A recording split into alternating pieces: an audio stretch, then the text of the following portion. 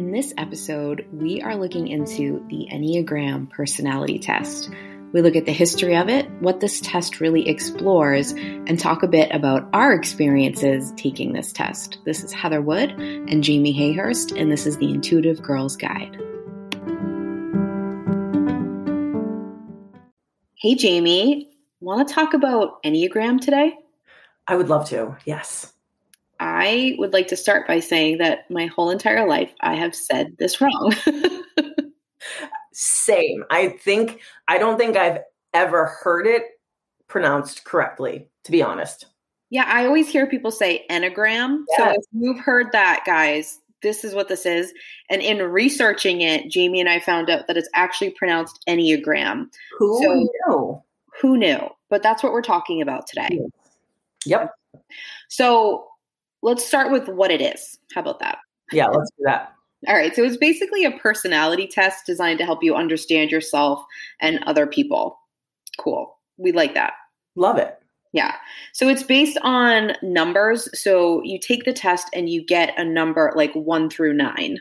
And so whatever you might hear people say like, oh, I'm an 8 or I'm a 3 or whatever, they're most likely referring to their Enneagram, if that's what they're saying. Right. Exactly. So I found this description on a website and I thought it was pretty good. So I figured I'd read it to you. It says that this is a system of personality typing that describes patterns in how people interpret the world and manage their emotions. Perfect. I think that nails it. Really cool. Okay. So let's take the word Enneagram for a minute. And Ennea, E-N-N-E-A, is the Greek word for 9. So as we said before, there's 9 numbers. Oh, well, here we are. And gramma is the Greek word for something written or drawn. Oh, cool. So the Enneagram is based on a shape. So when you hear Enneagram, and I'm going to get into some of the confusing parts in a minute, when you hear that, sometimes it's used in different contexts because that refers to this sort of like 9-piece shape. Yeah, it's almost like a pie chart. Yeah, it kind of reminds me of like a pentagram, like a pentacle, where there's the circle and then inside it's almost like a star. It sort of looks like that, the shape. And I'll put this in the show notes, guys, if you want to go and look at it. It's just like there's no bottom to it. But right. that's what this is referring to, is that shape. Yep.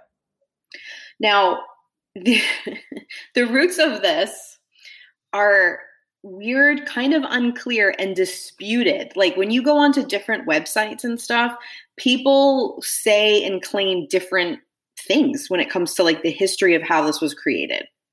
Yeah. And I think the results are actually really different depending on where you take them.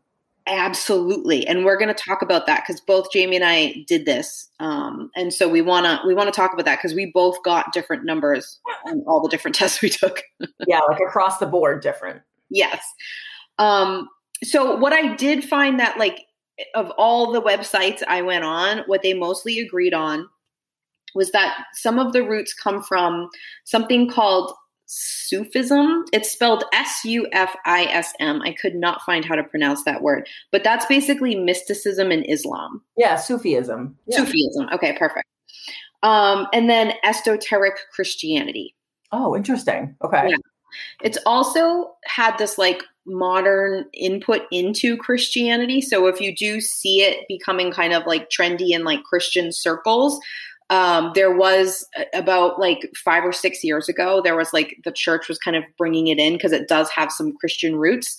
Some churches are very against things like this and some are open to it, but you will see little pockets of it popping up in those communities. Well, that explains a lot, actually. Does it? Yeah. Like I know, like there are some Christian girls that I know they post a lot of Enneagram related content, like about what their number is. Now that makes a lot of sense to me because I always thought that a lot of Christianity didn't like those sort of outsider input things, but that makes sense now that you say that. Mm-hmm. So some do, some don't. Some are super into it, some aren't. Right. There's the connection with the tree of life that a lot of people point to because there's the 9-foldedness in the tree of life. So that same number and the 9 points. So I wanted to mention that piece too. So the number 9 and sort of looking at this kind of stuff and picking 9 points is something that's very ancient. I think we should also draw attention to the fact that, and we're going to talk about this in next week's episode, about how many times we do things like this and we have absolutely no idea what the root or the background of it is. I've taken Enneagram tests before and I've never even taken the time to look into where it's coming from or what it's rooted in. And this is what we should know. We should know this. Yeah, I think it's something that we need to all sort of be aware of and bring into sort of spiritual holistic things that's kind of missing, because that's where a lot of cultural appropriation comes from. That's where when we talked about grab avoid codes last week, we have set a lot of people on TikTok with that one. People are very upset about the grab avoid episode. But again, if you don't look into the stuff you're promoting, it becomes hard. So not being preachy, because we all can be better at it. But yeah, I think we need to take some more accountability for that. Yeah, I mean, I said that from a personal perspective. I've done this and have never would have considered it was related to the tree of life or certain branches of Christianity. That's on me for not looking into that. I think also though, I'm going to give you a slight pass. Okay. Only because it's not like you were going out and promoting it, and right. That's where I think you gotta take in the responsibility. It's smart to do it for yourself, right? For sure. But if you're going to go out and then tell people to do something like an Enneagram or the grab avoid codes, you want to have looked into it first. That's where I think that should come in. Agreed. So along the lines here of it being kind of disputed where this comes from, I figured I'd mention the 3 main names that I found that seem really influential in this. Okay. If you go to different websites, you will see other names that I have not mentioned, but there are so many. At one point, my notes were up to 15 different people involved, claiming involvement in the Enneagram.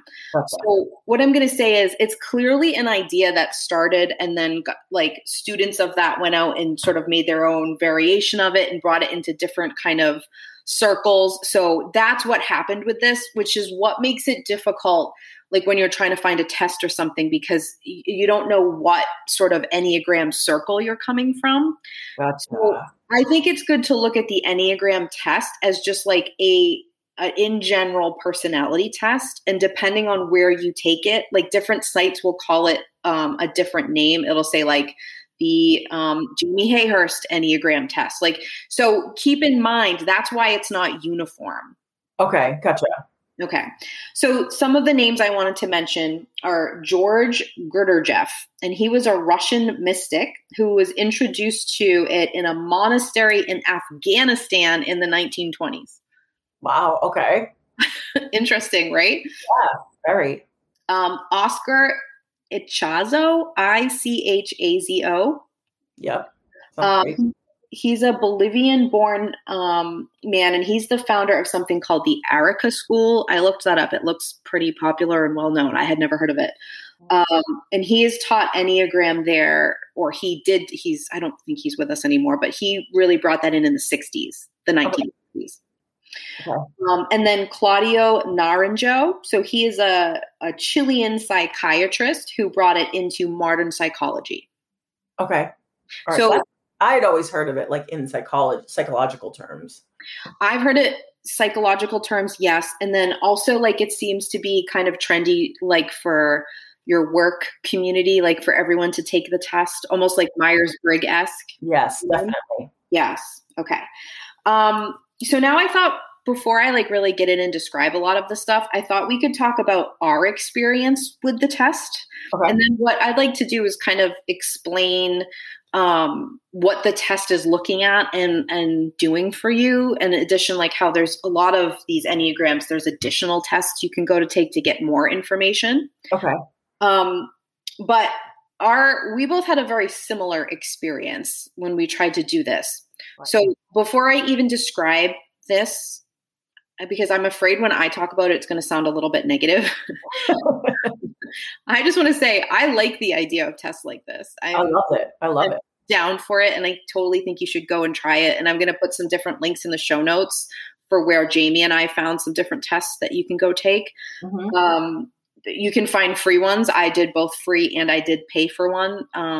the one I paid for had more info in it. Again, maybe Right. take a free one first and see how you feel. But I just want to say, I'm not saying these are bad and that you shouldn't do it. I'm just saying, I'm going to tell you my experience, and I know it's going to come across like it didn't go super well for me. So like, that's my little asterisk before I talk about it.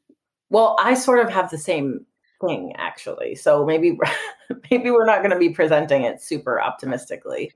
Yes, but I think we both are saying go take it and check it out, because I think some people will really like it.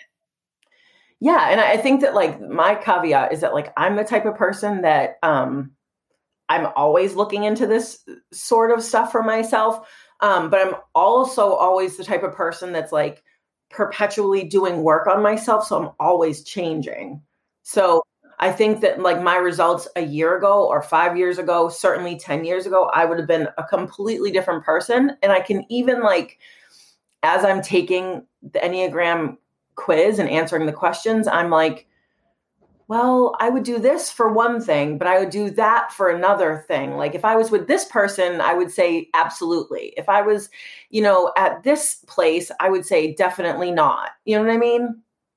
Absolutely. I have the same experience. So every test I took, I got a different number. Me too. I did too. And on every single one, so what it does is like you take the test, and then you're given, of the numbers, you're given like a percentage for like how high you scored on each number. Right. So for example, on one of the tests I took, I got like 99% for number 3. But that sounds great. Like, oh, I'm totally a 3. But then I looked, and then there were, I think it was like 8 and 7 that were 92% each. Like, oh, see, mine were even closer. I got a 4 and I was 97%. And then the other two numbers were 96 and 95. So they were literally 1% off from each other. Right. So that makes it hard because, when I was reading the descriptions, I didn't feel way more drawn to one than the other. So it was tough. And then when I would take a test on a different website, I would get a different number. So I got a 3 on one, I got an 8 on another, I got a 6 on another one. You know what I mean? So that makes it really difficult. Now, what I would say if you're doing that and that's happening is like pick the one that you like connect with the most and go with that. But I had some trouble, and I know you did too. Well, and I took mine. I took 2 tests on the same website and I scored 2 different things, but I was noticing as I was taking it the second time, like I didn't answer this the first time. Like my answers like between 2 days apart, my responses were changing. Yes. And that might be a problem with like an intuitive person. That might be a problem with someone who does like a lot of different things. Like my life, I do like very different things in my life. But I also, to your point, I identify with all 3 that I like scored highest with each separate time. I identify with all 3 of them. Exactly.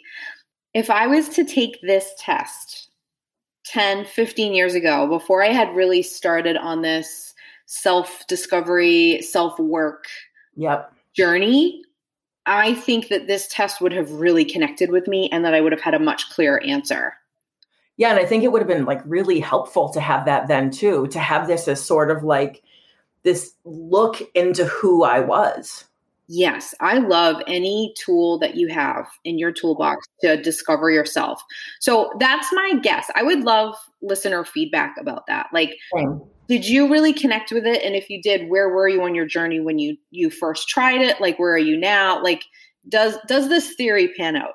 That maybe if you're more at the beginning of this, I think when you've done the work and asked yourself a lot of these questions and done some improving on things, or some growth, I think that it makes your answers be kind of like all across the board a bit more, because it's like, oh, in this situation, like you were saying before, I actually would do that really well. So it not that it skews it, but it makes it harder to get a read, I think.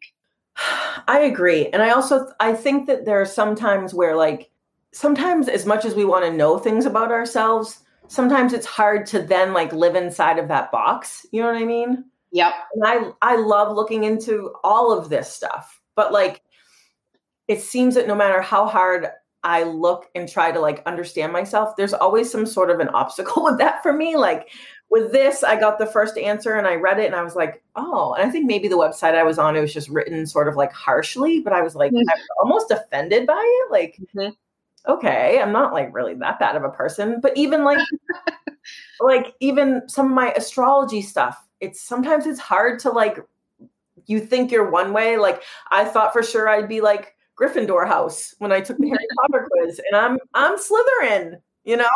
Right. Like sometimes we have to look at ourselves, but that's how these things help. Exactly. And if you guys have not done your natal chart, like the full natal chart, do it. You can go, I'll put these in the show notes too, but you can go on to Cafe Astrology, has a free natal chart that you can save, you can print. And then you and I both like the Sanctuary app on your phone. You do have to pay for it. I think it's like $7 or something. It's a one-time fee. But it's worth it if you want to, if someone asks you like what your rising is and you can't remember, me, it's smart to have. Well, and I think that probably we should do an episode on like the natal chart and what it really pertains, like what it includes. But if you're just talking about your sun sign, like which is all we really talk about in this society, you're missing so much of like a look into yourself. Like you really need to know your rising sign. You really need to know your moon sign. And I had one of those moments when I found out my rising sign. I was like, no. I was so resistant to it. And then like, once I read about it and learned it, it was literally life-changing. Yes, which is hilarious because with my rising sign, I blank out. Remember it? Yeah. I forget what it is. I have to literally text Jamie and be like, what is it again? And then when I told you what it was, and I was like, oh, I don't really identify with it because it has the word nurturer. And you were like, you don't know who you are. You don't see yourself. Which is exactly why we do these quizzes, is why we do the Enneagram. So we can like look like introspectively at ourselves. Exactly. So if you're doing the Enneagram or you're doing your natal chart and you're not connecting with it, maybe like ask somebody who knows you really well to see what they think too, because then they might have a reaction like Jamie to me or Jamie to herself. Actually, your rising sign is perfect for you. I love it.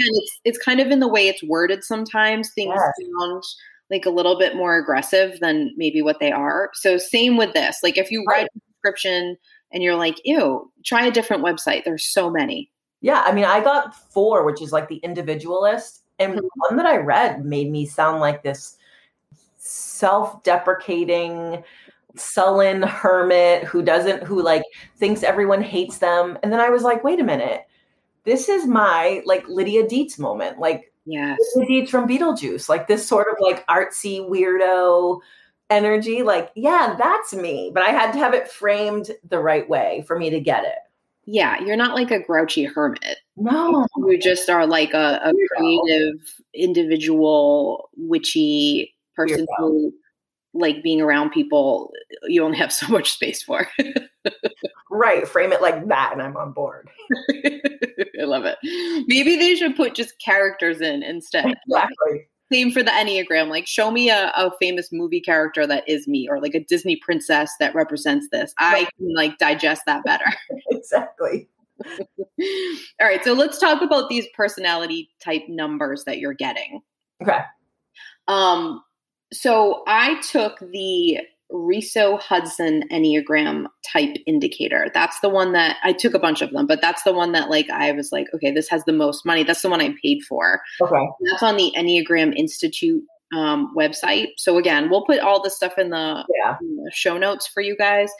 But again, every site I took it on, I got a different number. But on this one, I happened to be a 3. Is this the one that you were a 4 on which one? I was a 4 and a 2 on Truity. Okay. Yes, I did Truity also, and I was an 8 on Truity. So, geez, I know. But what they say is that no one of these numbers is better than the other. Like it's not like a numerical value, like 1 is the lowest and 9 is the highest. Right. It's nothing like that. No. And it does say that people don't change. Like this is the dominant type that you're born with.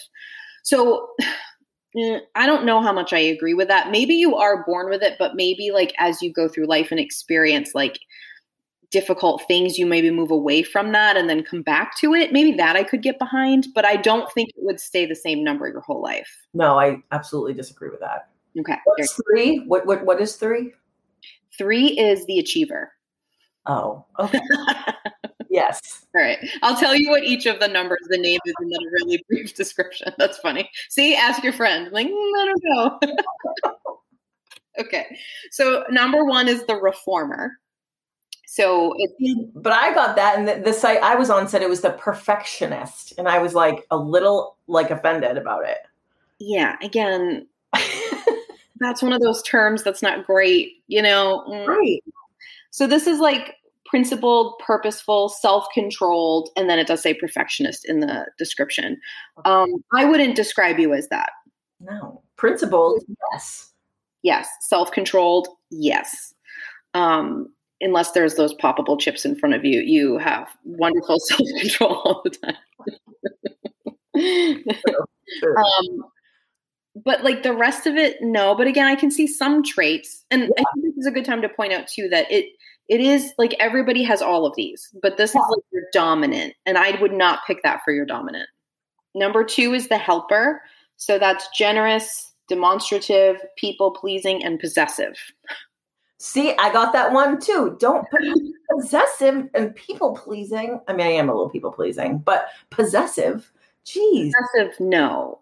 Protective, yes. And demonstrative, yes. Like, so you just like, you got to go into it with an open mind. You can't just be mad about the whole thing the whole time. Agreed. I think that if I had taken this test in my early 20s, I would have got the helper. Right. Yeah. Right. Number 3 is the achiever, the one you laughed at when I was like, oh, I'm not sure. That's the one I got on this particular test. And that is adaptable, excelling, driven, and image conscious. I can get behind that description of myself. I can too. Okay. Number 4 is the individualist. That's me. Okay. Expressive, dramatic, self-absorbed, and temperamental is the description. See? Yeah, no, the individualist, that title is yes, you. Right. Absolutely. Expressive. Yes. The rest, you're not dramatic. You're not. You like, I'm sorry, you're not. My reaction to it is a little dramatic though. About that. Like I am a little defensive about it. Yeah. Defensive and dramatic are different. Number 5 is the investigator. This is more, I actually thought you and I might get this one when I wrote it. And this is perceptive, innovative, secretive, and isolated. Oh, that could be me too. I also feel like depending on the day of my cycle, it might change. Well, that's interesting. Maybe you should take the test like once a week for a month to see how it changes. Yeah. Wouldn't that be interesting? Yes. Okay. Number 6 is the loyalist, engaging, responsible, anxious, and suspicious. I could be that too. I think you're right. I think we all have these parts of ourselves. Yes. Number 7 is the enthusiast, spontaneous, versatile, acquisitive, and scattered. I can think of like 4 people that pop into my head when I read that one. Right. But I think it's obviously the trend is to put like a couple positive adjectives and a couple maybe not so great adjectives. Yeah. Like sneak the bad ones at the end. Right. Yeah. Let's see. Number 8 is the challenger, self-confident, decisive, willful, and confrontational. I got number 8 on the Truity test. Yes. But self-confident, again, if I had taken that a few years ago, I think I would have got that. Right. That's only coming up because of work on myself. So just interesting to point out, I think. Agreed. And then number 9, the last one is the peacemaker, receptive, reassuring, complacent, and resigned. Interesting. Yeah. That one was the lowest for me, and I know exactly where I hit it because there are questions that ask you like, are you willing to speak up when no one else wants to? And I was like, absolutely. I'll be the loudmouth. You know what I mean? It's just like, I'm not the speaker, I guess. After you take the test a few times, you start to see in the questions which might skew what you're doing too. But yeah, I was noticing that too, because there would be like, will you like swallow your own stuff and be quiet around people? And my answer was like, not anymore, but I certainly would have answered differently again, in my 20s, I would have been like, absolutely. Right. And I do think it's important to note too, that like I took 2 different tests. One of them I took twice, but all these tests, the questions are not the same. Like they have the same themes, but the questions aren't the same. And you don't even have the same options for each test. Like one of the tests I took, you had to choose one of 4 options, like on a scale. And the other test I took only was three options. The one that I paid for only had 2 options. There was 144 questions, but you could only choose from 2 options, and they were very specific. And then some of the other ones I took, you were answering like somewhat very, like, do you know what I mean? Like there was that scale with the bubbles. So all different. And again, that can skew your answers. Cause I was clicking that middle, like wishy-washy button a lot. Right. Yeah. Well, I guess that depends on who's the maker of that test. Like that's the different sort of like lineages. If you're thinking of like sort of in terms of like Reiki, you know, that the creator would make, that would impact that. Exactly. So you have to remember that when you're taking these, they're all based on whoever created them, like a version of how they feel these 9 are and how those questions would indicate what your dominant personality type is. Right. We'll be right back after this short break.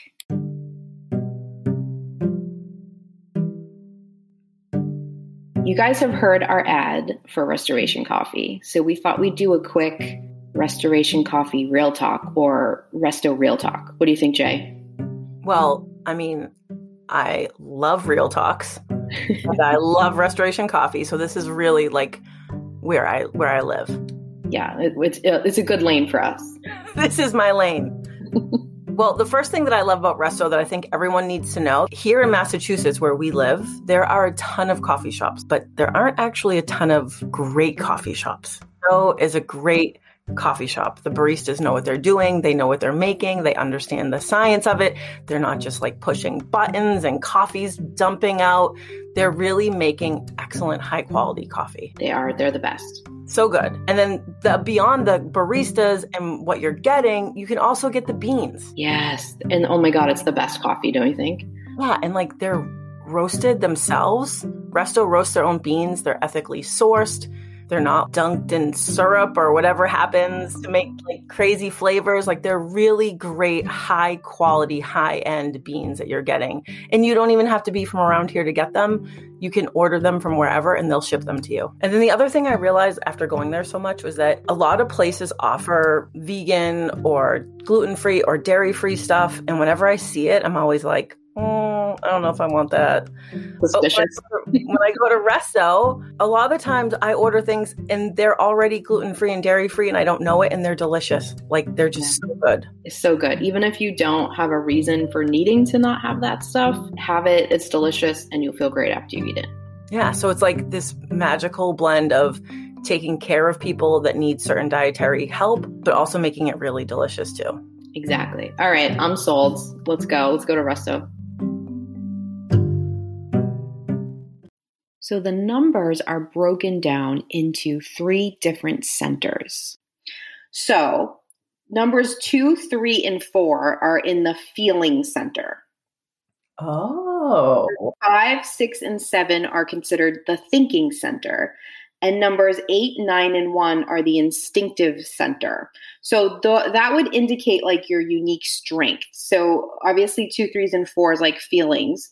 5, 6, and 7s, they're the thinkers, and 8, 9s, and 1s are the instinctives. Interesting. So I got 2 feelers and 1 instinctive. That's very interesting.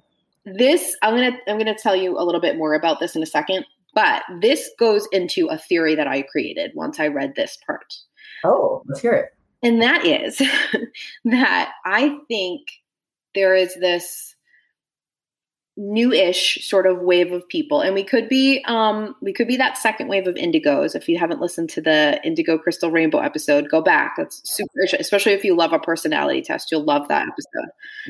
Yep. Where you are starting to find this group of people. I'm going to say more women. I notice it in than men, but I don't think it's exclusive to women, that are both very intellectual and very emotional and very intuitive. Yes. And I think that's relatively like a new archetype. So like we can't test well on these is what you're I don't think we do very well on the Enneagrams. Like I wish we could ask all the Enneagram makers to also have people mark if they're an indigo, crystal, rainbow, like their birthday or something, because I think that would be interesting to know, because I think first wave indigos would be on here getting the instinctive center, no problem. Yeah. Second waves are coming in and we're coming too high on all of those because that's shifting. Right. I think that's a great theory, Heather. Thanks. Love it. Put it on my list of theories. Pretend you have a running list. I'll put it on your certification list. There you go. When you're looking at these centers, when you look at your emotional response to like your loss of contact with your core self, like who you really are, the instinctive center, they say, reacts to that with anger and rage. Okay. So does that make sense what I'm saying? Like when you get away from yourself. Yes. From who you really are, your authentic self. They act with anger and rage. The feeling center goes into shame, and the thinking center goes into fear. Interesting. So you experience all three of those when you get sort of separated from your own self, but depending on which center you have would be the like sort of main one that you would experience. Wow. And I want to say I got all of this on the Enneagram Institute website, which I will put on in the show notes. But I wanted to tell you that's where I got this. So how each type copes with its dominant emotion of its center is also information you can look up. Okay. So if you are an 8, so remember 8s are the instinctive center. Okay. So 8, 9s, and 1 are instinctive center. So they are like the anger, rage is their reaction when they get separated from their authentic self. Yeah. So 8s would physically act out their anger. So they would give themselves permission to act out their anger. They let it out. They're like the temper tantrums or like go for a run or scream into a pillow people. They're really good at allowing it and then they move on. Okay. 9s deny their anger and often feel threatened by it, like threatened by their own anger. So they try to avoid those kinds of feelings and focus on like how they wish they felt. Okay. I think it's interesting to note that that's like a really great description of toxic positivity. Yes, it is. So if you are a 9, I would say like, be careful that you don't fall into those traps. Cause I would say you're more susceptible to, buying into something or hearing something with toxic positivity that could be more harmful to you than better. Right. Because you don't want to look at what's really triggering you. Exactly. Yeah. Okay. So 1s try to control or repress their anger, and they have a really highly developed inner critic. Oh, well, that tracks for me. And I got one of mine. It tracks for me too. And I don't have, I never scored a 1. Yeah. Again, all of them are going to track, but I would like to say, I think my inner critic could fight just about anybody's and win. It's like, oh yeah, mine's like a heavyweight champ. Okay, so the 2, 3s, and 4s, those are the feeling centers. Uh-huh. So that's shame. Okay, when you get separated from your authentic self, shame is the thing that you're dealing with the most. So 2s try to control their shame by getting other people to like them and think of them as good people. Agreed. Okay. Can confirm. Been there, done that. Done that. Yeah. Mm-hmm. 3s deny their shame and try to become their own definition of a successful person. So they're like, if let's say back in the day, their mom said like, this is what makes a successful person. When they feel shame, they're going to work really hard to be that, to sort of overcome it. Gotcha. Interesting. I definitely see people do that. Definitely. And then number 4, they try to control their shame by highlighting their individuality and creativity.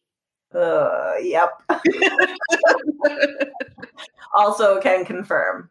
If I'm looking at that for you, I would say check. Yeah, definitely. Mm-hmm. Okay. And then, for me, I scored a 3 in the denying it by trying to be like a successful person. I would say that definitely tracks for me, maybe more so a few years ago than now, but I can definitely connect with that. Yep. Okay. And then let's see, where are we? Oh, the thinking center. So 5, 6, and 7s. So again, their fear is the thing that they're dealing with. So 5s tend to cope with fear by withdrawing from the world. Okay. So hermit, bye. Right. See you Like later. flight. Yeah. And their main fear is like the outer world, not so much the inner world. They're comfy there. It's like everything outside of there. Okay. I feel like maybe that might be all of us in 2021, but whatever. Okay. Right. Exactly. Yeah. 6s are largely anxious, and they exhibit their fear, and they tend to turn to philosophies, beliefs, relationships, jobs, authorities, because they don't trust their own minds and decision making. Okay. Sounds like ripe for cults to me. Just again, if you haven't listened to our cult episode, go ahead. And if you're a 6, please tell us if you've ever been indoctrinated into some kind of a cult.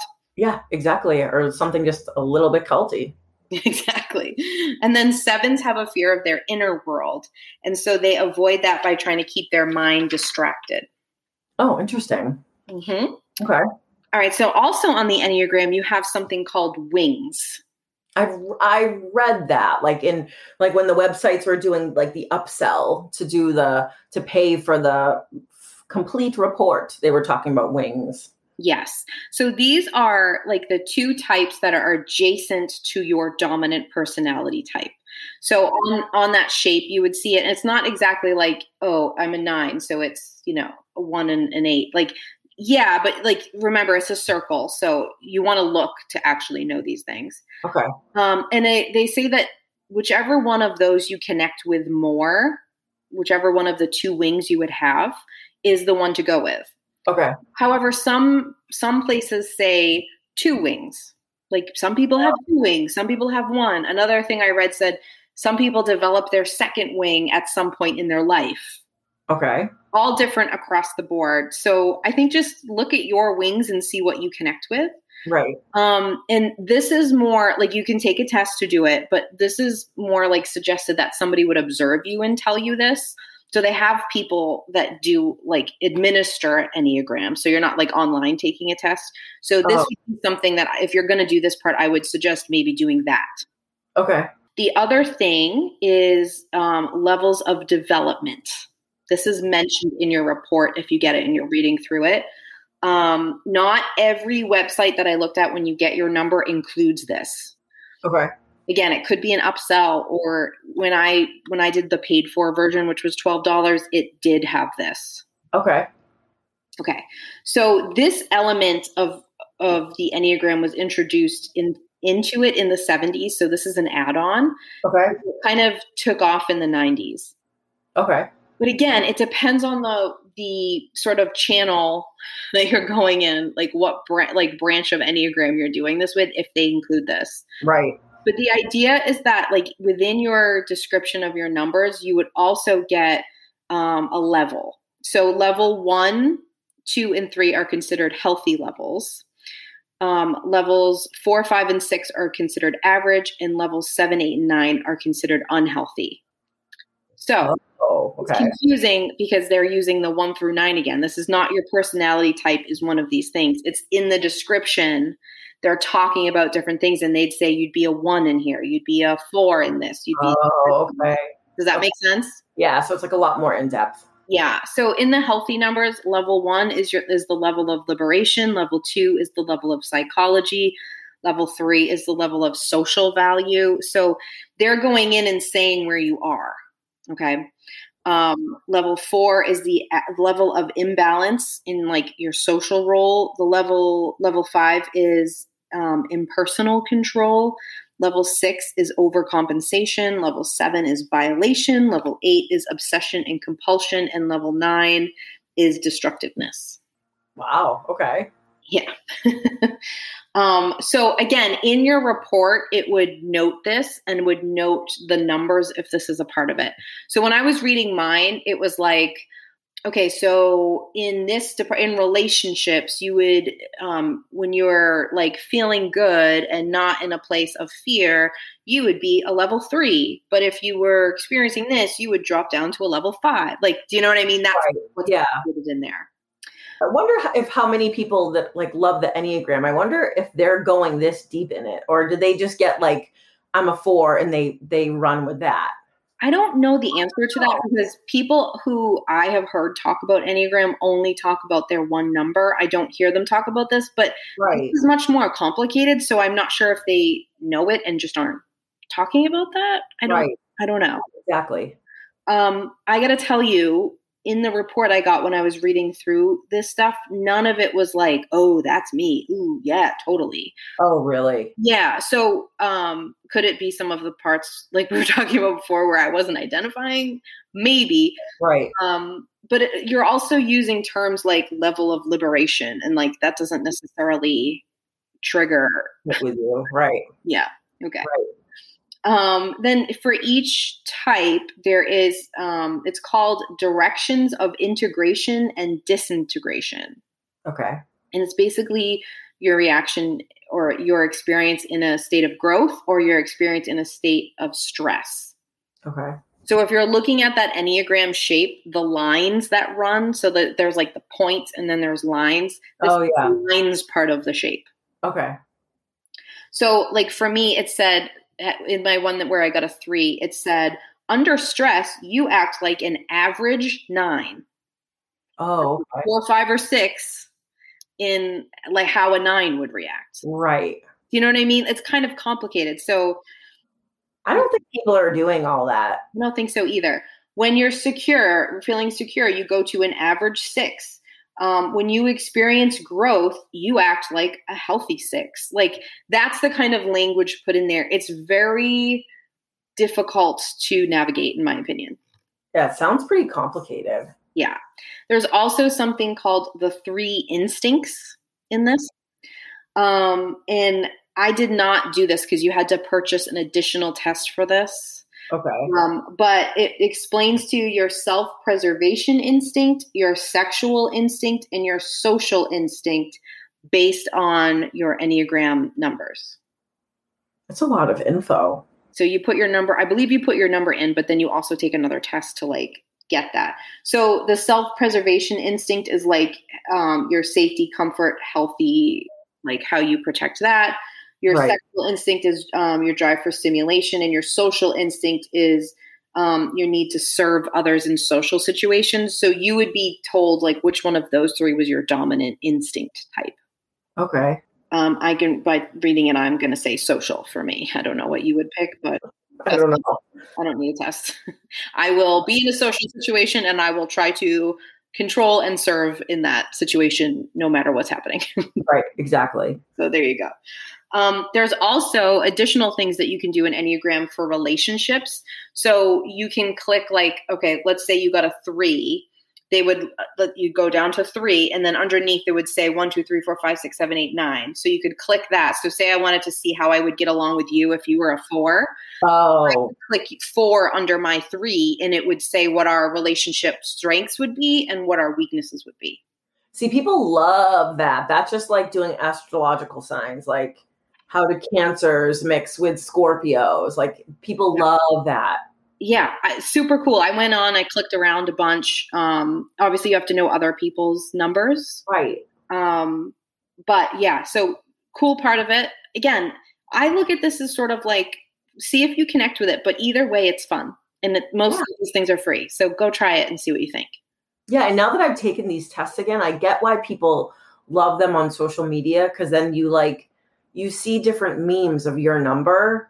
And it's something that you can like very quickly identify with or relate to and like feel like you're seen or feel like validated in some small way. You know what I mean? Absolutely. I like that. That's like a really terrific segue to, I wanted to talk just about like why we really like personality tests and like quizzes, like why were people drawn to that? And one of the big reasons for that is exactly what you said. People really like to feel seen, but it goes beyond that too. Like, I don't know, if I see a quiz and it's like, what's your jungle animal? I want to take that and I want to tell you. Yeah. Like, what breakfast food are you? And I'm like, yeah, I must take a quiz. 10 minutes down the drain. Let's go. Like, yeah, right. I'm totally into that. I think it's just human nature. So yeah, we like to be seen.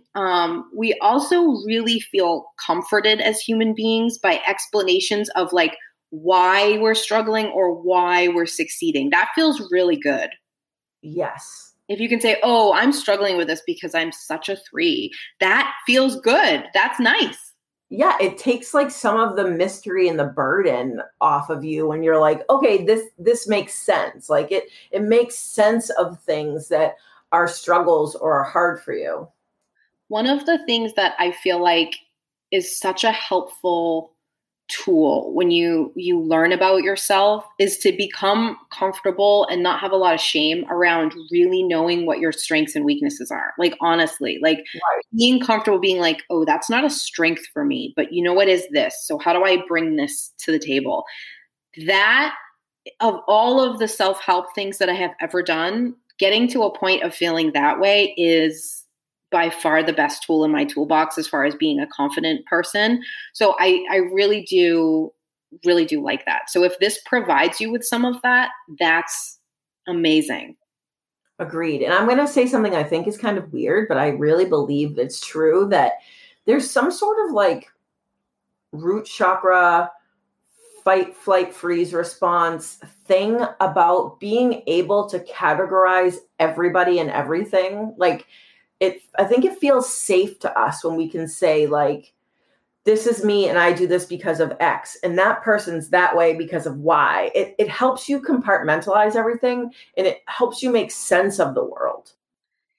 Yeah, I think that's like our ancient caveman brain a little bit, right? Those old instincts of like, you know, is this someone who's part of my village? What do they do in this village? Is this someone from a different, I know tribe's not the best word, but I think it might apply here. It might be okay. Right. But do you know what I'm saying? I think it might come back to that of putting everything in sort of a category to feel safe. I agree. I also think that people are really complex. And when you can simplify who you are or who other people are, I think that feels good. And I also think that we all just want to understand each other. And I think that's great. Yeah, that's an excellent point. It really is that simple, like understanding yourself, then understanding someone else, and then understanding how you and that person interact is even more powerful. Agreed. I think that's why we like astrology. We like things like this. I read like a little meme one time that said people who are super into astrology are the kids who are misunderstood. Yes. And I was like, yeah. You know, I almost got a little triggered doing the Enneagram, being like, of course I wouldn't fit into any box. Like I felt that old script coming up because my whole life I've never felt like I fit into a box the right way. And I used to not like that. I'm cool with it, but I could still feel that response when like I wasn't getting a number or it wasn't the same. Like, do you know what I mean? So I think that's an interesting thing to add. It's like what we talked about in the Difficult Woman episode, that like you feel like you're presenting in one way and then you're perceived completely differently. So if you can do a test like this, it can really help you understand what other people might be seeing about you. Yeah. I think that's always a good thing. Yeah.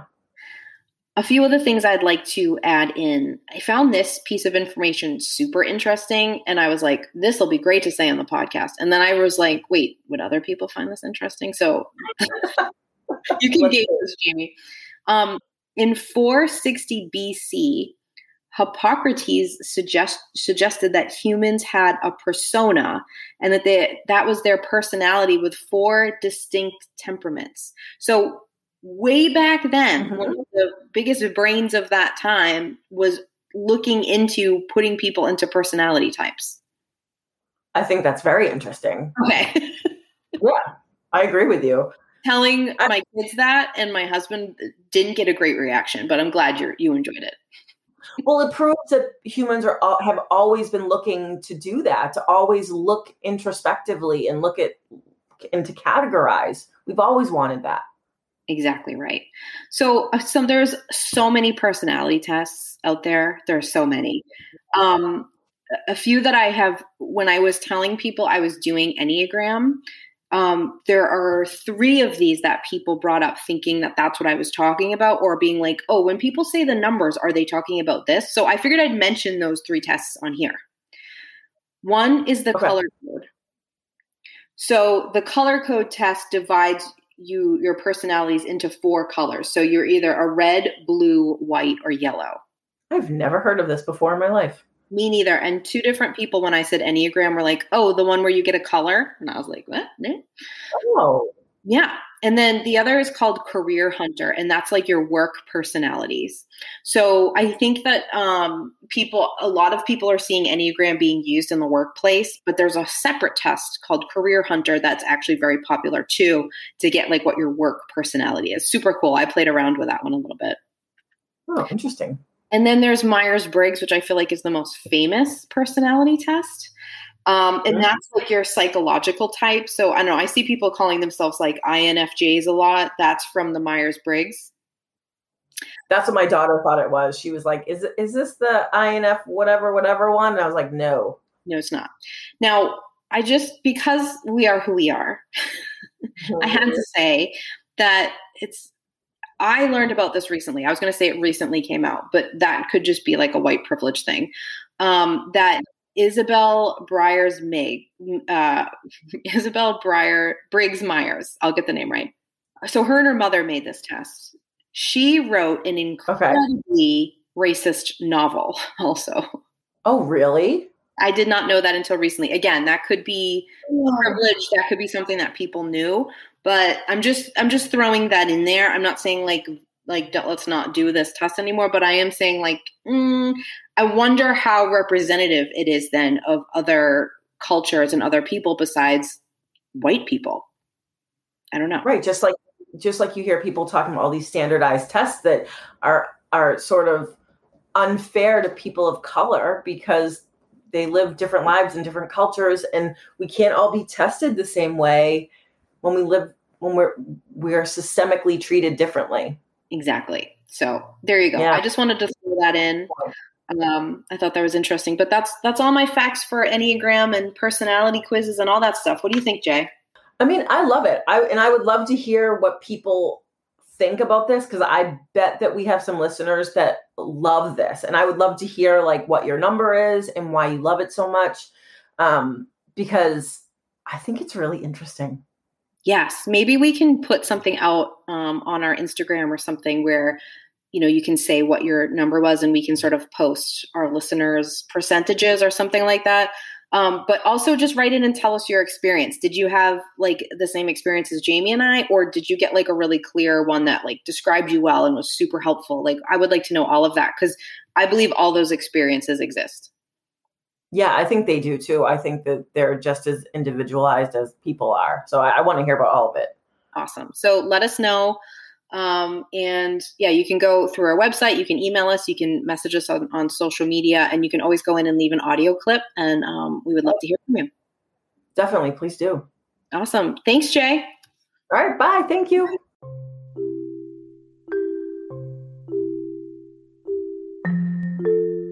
Can I ask everyone listening to do us a favor? Can you please go wherever you're listening to this, whatever platform you listen to the IGG on, can you go on for us, please? And like whatever it's asking you to do, like, follow, download, rate, write a review. We would love for you to do that for us.